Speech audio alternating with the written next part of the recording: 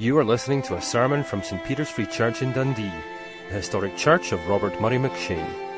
For more sermon content, please visit our website at stpeters-dundee.org.uk.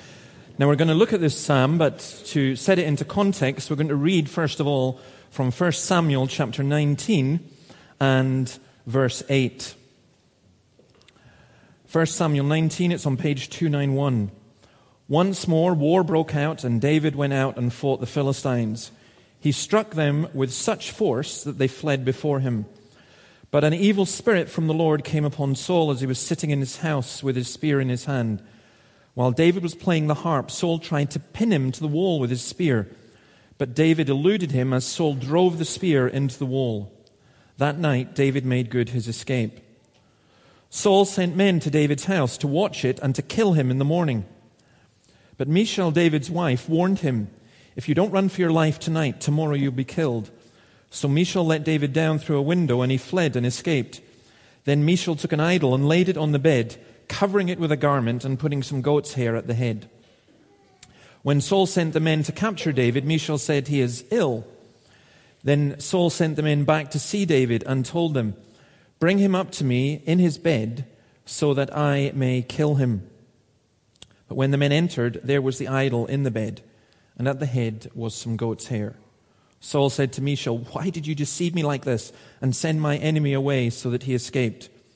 Michal told him, "He said to me, 'Let me get away. Why should I kill you?'" When David had fled and made his escape, he went to Samuel at Ramah and told him all that Saul had done to him. And it was on this occasion that David wrote this psalm, Psalm 59, which we are going to look at. Now, you and I will often find ourselves facing a great deal of difficulty and trouble. But I suspect that none of you are here this morning because your father-in-law was trying to kill you. It was just an absolutely horrendous situation for David to be in. And the story reads quite spectacularly. His wife, David's wife, takes an idol, takes some goat's hair, makes it up, and manages to help him escape.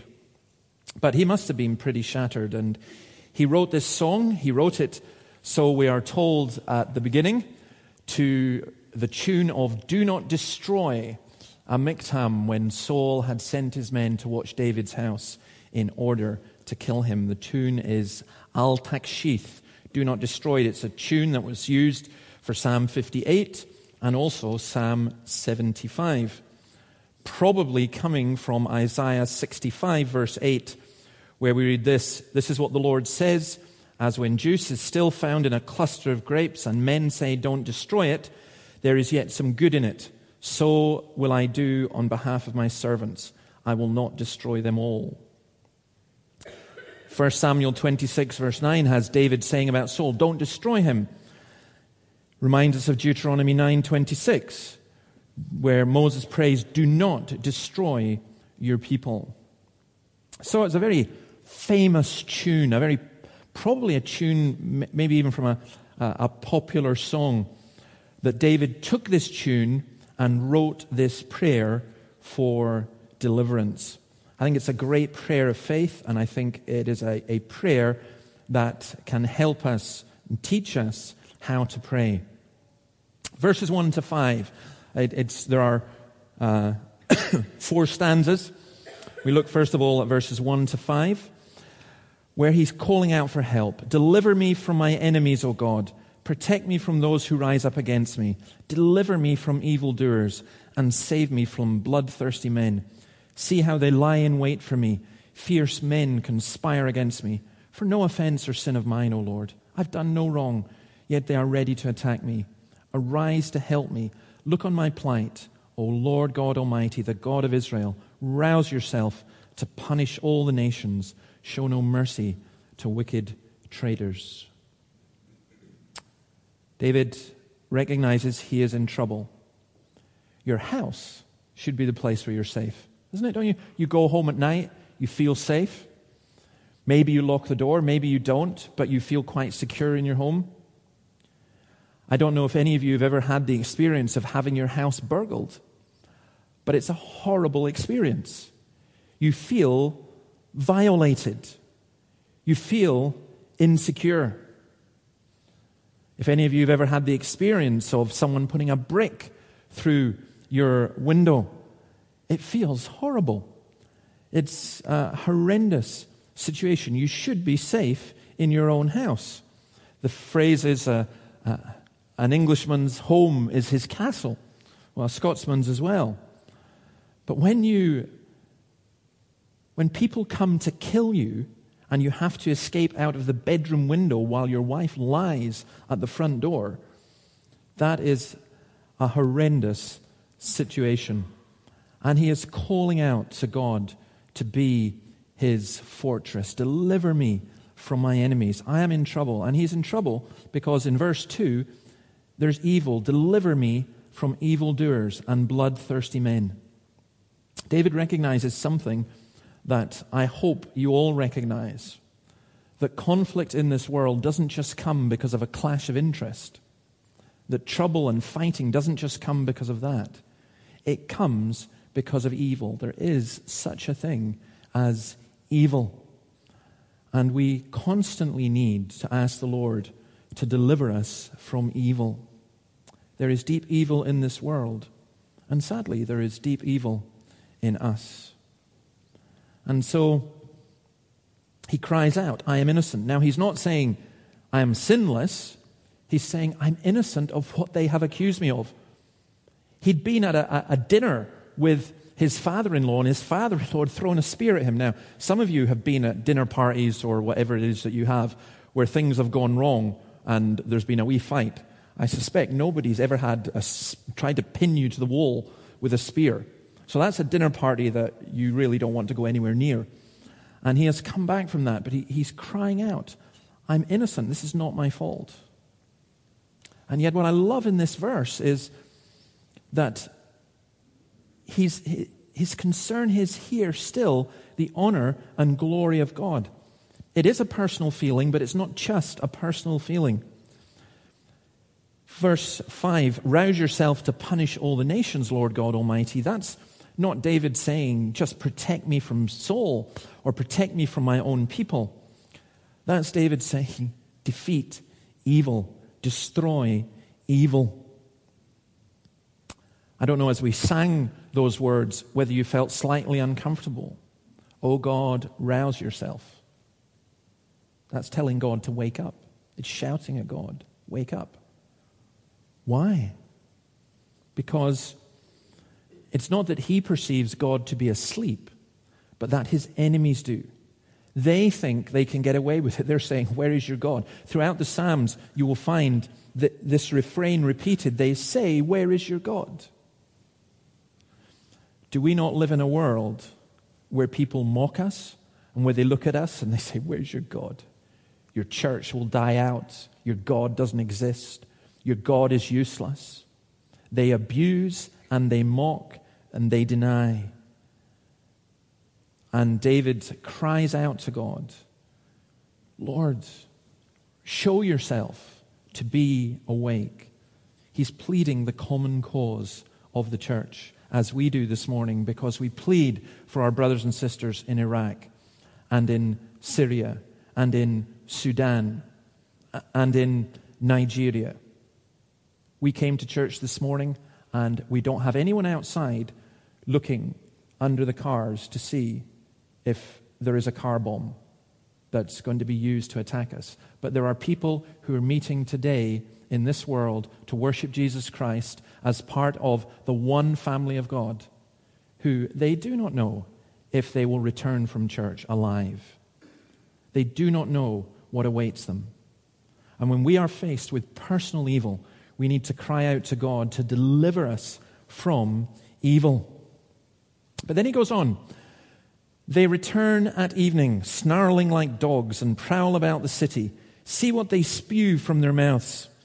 They spew out swords from their lips, and they say, who can hear us? But you, O Lord, laugh at them. You scoff at all those nations. O my strength, I watch for you. You, O God, are my fortress, my loving God. God will go before me, and so on. He uses a very graphic image. He talks about the prowling pack that comes out at night to attack me. Job 24, Job gives a beautiful description of this type of thing. There are those who rebel against the light, who do not know its ways or stay in its paths. When daylight is gone, the murderer rises up and kills the poor and needy. In the night he steals forth like a thief. The eye of the adulterer watches for dust. He thinks, no eye will see me, and he keeps his face concealed. In the dark, men break into houses, but by day they shut themselves in. They want nothing to do with the light. For all of them, deep darkness is their morning. They make friends with the terrors of darkness. Jesus was betrayed at night. The image of night and the darkness that comes in and on what is happening. And David is obviously concerned about the physical violence, but he's also concerned about the words that are used. They spew daggers, is what he's saying. Their mouths are, swords come out of their mouths. Because we know that the adage, sticks and stones may break my bones, but words will never hurt me, is rubbish. Don't ever say that to your children. Don't treat lightly when a child is abused with words, because it's horrendous. It really sticks. And there may be some of us when we say, well, I've never hit anyone. Yeah, but you use your mouth to abuse your wife, or you use your mouth to abuse your husband, or you use your mouth to abuse other people. Words really, really hurt. And here he's talking about him spewing daggers, because it is ultimately a spiritual battle. Ephesians 6, our battle is not against flesh and blood, but against the rulers, against the authorities, against the powers of this dark world, and against the spiritual forces of evil in the heavenly realms. You see what it is to pray. It is to go to God and say, Lord, wake up, please.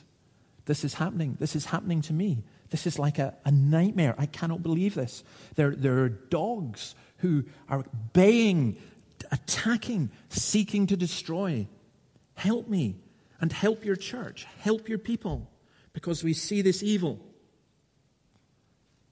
But he doesn't stop, because look at verse 9. O my strength, I watch for you. Verse 8, you, O Lord, laugh at them.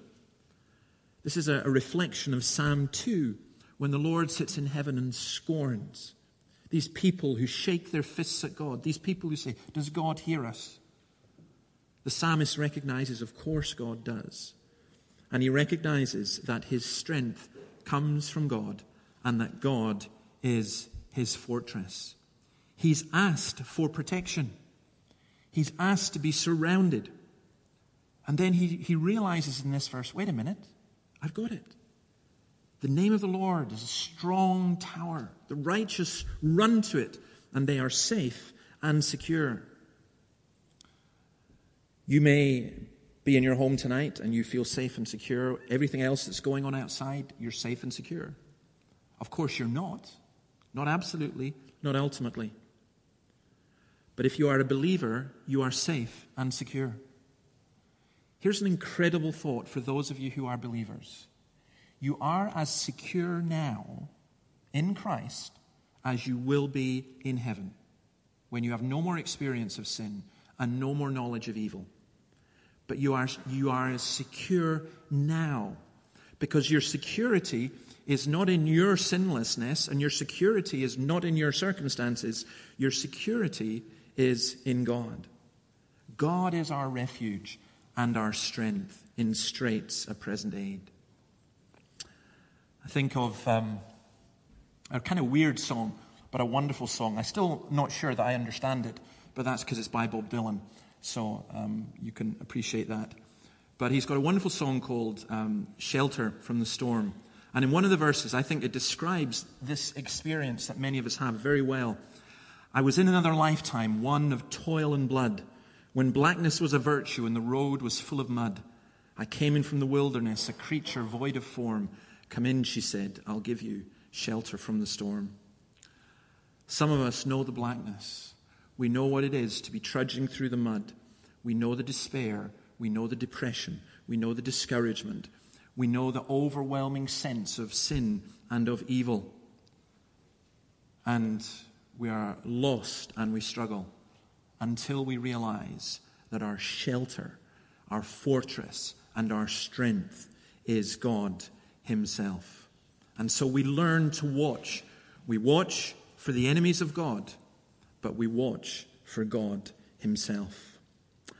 Now we're going to sing part of Christ's experience of this from Psalm 22, where the psalmist here talks about the dogs who are attacking him. And in Psalm 22, which Jesus stated on the cross, it speaks of Jesus' experience on the cross of blackness and of being attacked and of being pursued. And as we sing this, it's obviously a very sad song. I'm going to sing it to the tune Soldau, but just reflect upon what Christ went through and the darkness that he experienced on our behalf. And then we'll come back and look at the end of this psalm.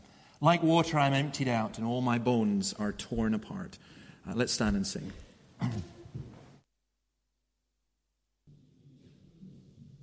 Cannot think that is extraordinary, that Christ's heart was turned into wax, that he counted his bones, that his tongue stuck to his mouth.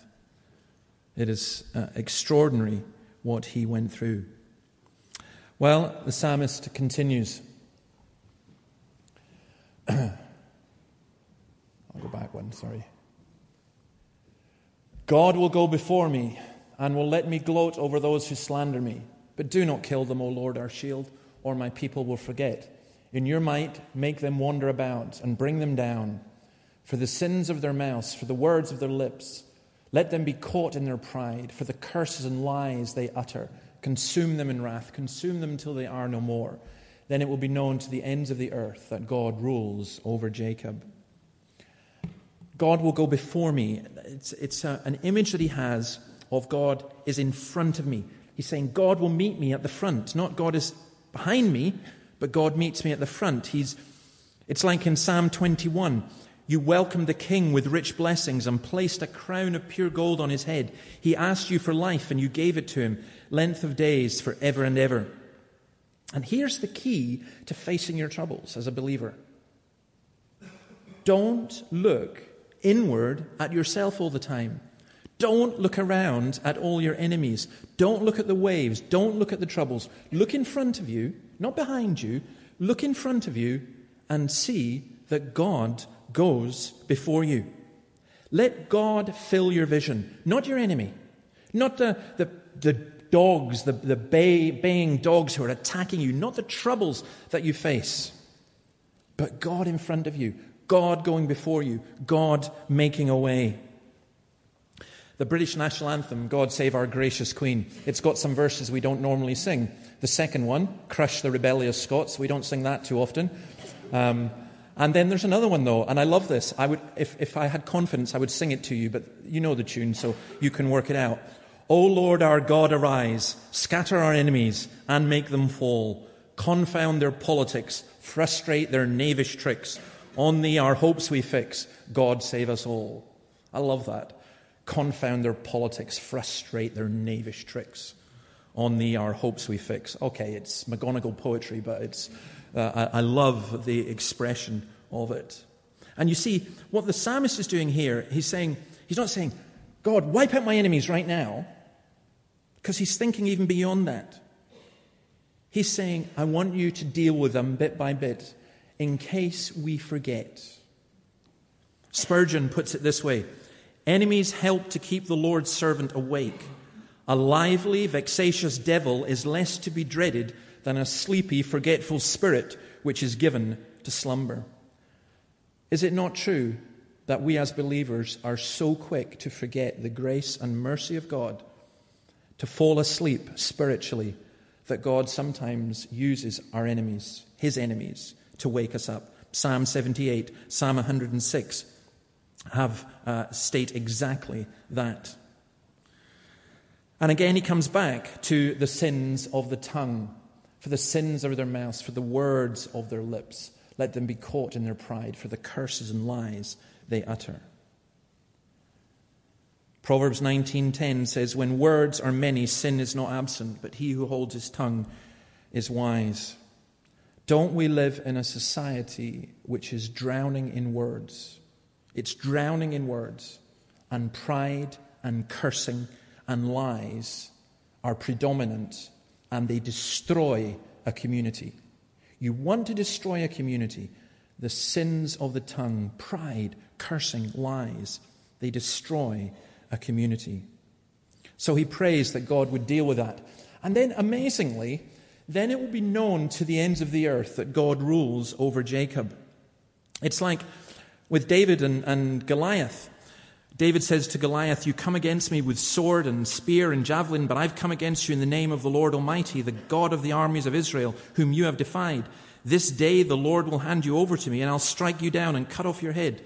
Today I will give the carcasses of the Philistine army to the birds of the air and the beasts of the earth. And then this extraordinary phrase from this young man, and the whole world will know that there is a God in Israel. All those gathered here will know that it is not by sword or spear that the Lord saves, for the battle is the Lord's, and he will give all of you into our hands. When you are abused, when you are mocked, when you are overwhelmed because of the attacks of the evil one, you need to look ahead, you need to look to God, and you need to claim the victory, not in the sense of saying, I can win, but just simply saying, God wins, always. We know the end of the story. It's like watching one of those films. You know what's going to happen. You know the end of the story. Well, we know the end of the story. And even though we may be at the darkest place, if you like, in the movie of our lives, we know the end of the story. God will be glorified. And that's why he goes on to say, they return at evening, snarling like dogs, and prowl about the city. They wander about for food and howl if not satisfied.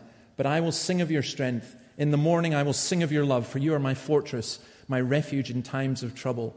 O my strength, I sing praise to you. You, O God, are my fortress, my loving God. The prowlers return, the dogs return, snarling, complaining. Saul was outwitted by a woman. His own daughter outwitted him. It was just a mega embarrassment in that culture. But I think when I see this verse 15, they wander about for food and howl if not satisfied. Didn't it embarrass you? Doesn't it embarrass you that a video went viral throughout the world yesterday because of what happened in Tesco's and Asda's in this city on Friday when people fought over a 32-inch television that was 30% off? They howl and snarl. They demand food. They want more, and they howl if not satisfied. There's just something, people laugh at it and say, oh, it's just a joke. No, it's not a joke. It's something profoundly sad about our culture that can even exist.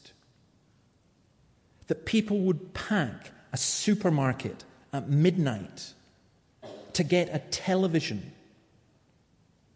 when the churches in this city are open today.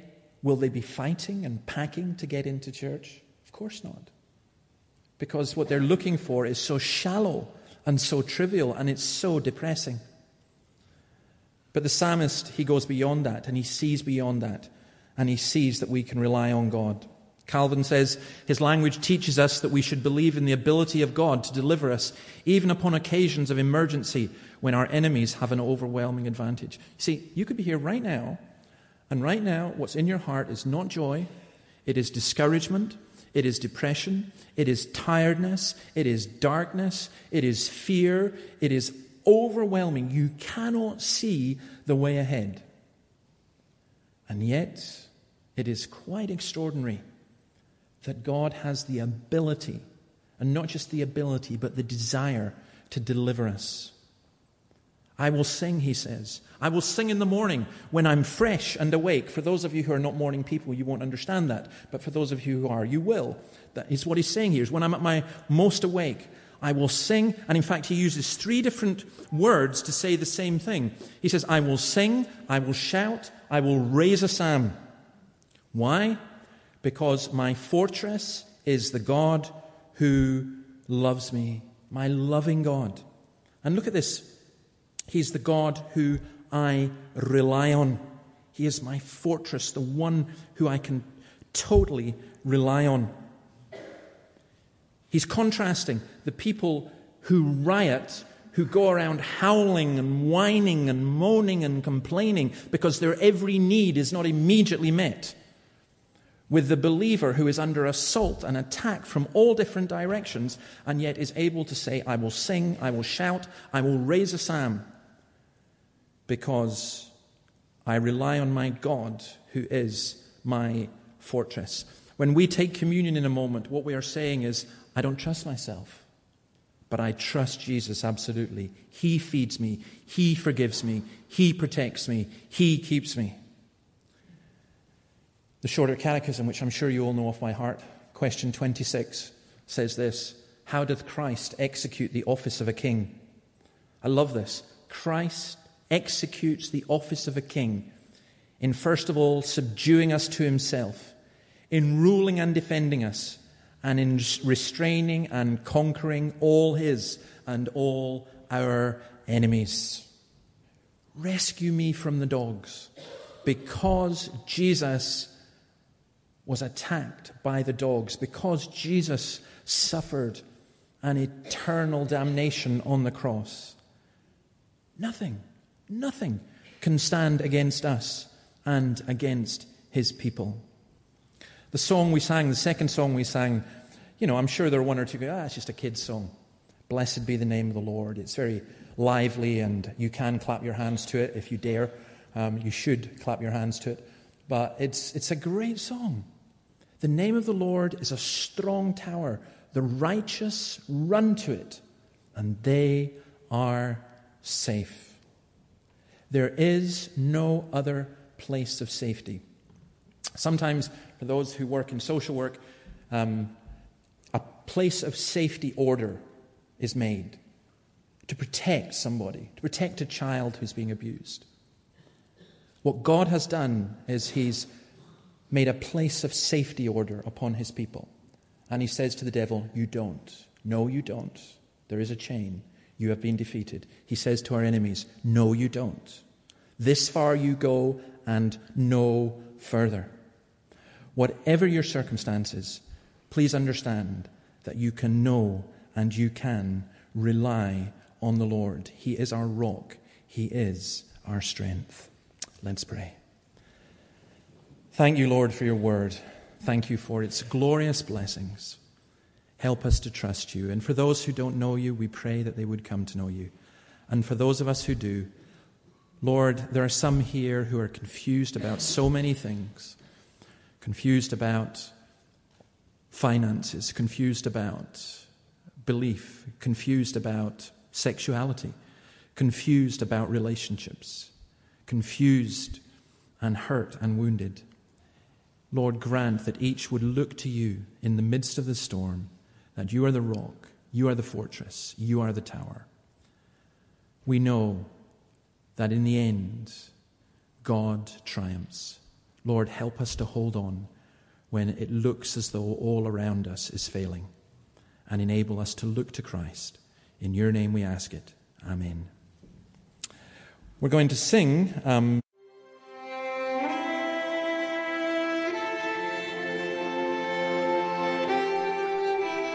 Thank you for listening to this sermon from St. Peter's Free Church in Dundee. If you found this sermon has been helpful to you, please help us to continue building up and assisting the people of God. Visit our website at stpeters-dundee.org.uk. For information and training on persuasive evangelism and how to share your faith biblically, please visit the website of Solas, the Centre for Public Christianity, at solas-cpc.org. Once again, that website address is solas-cpc.org. Thanks for listening.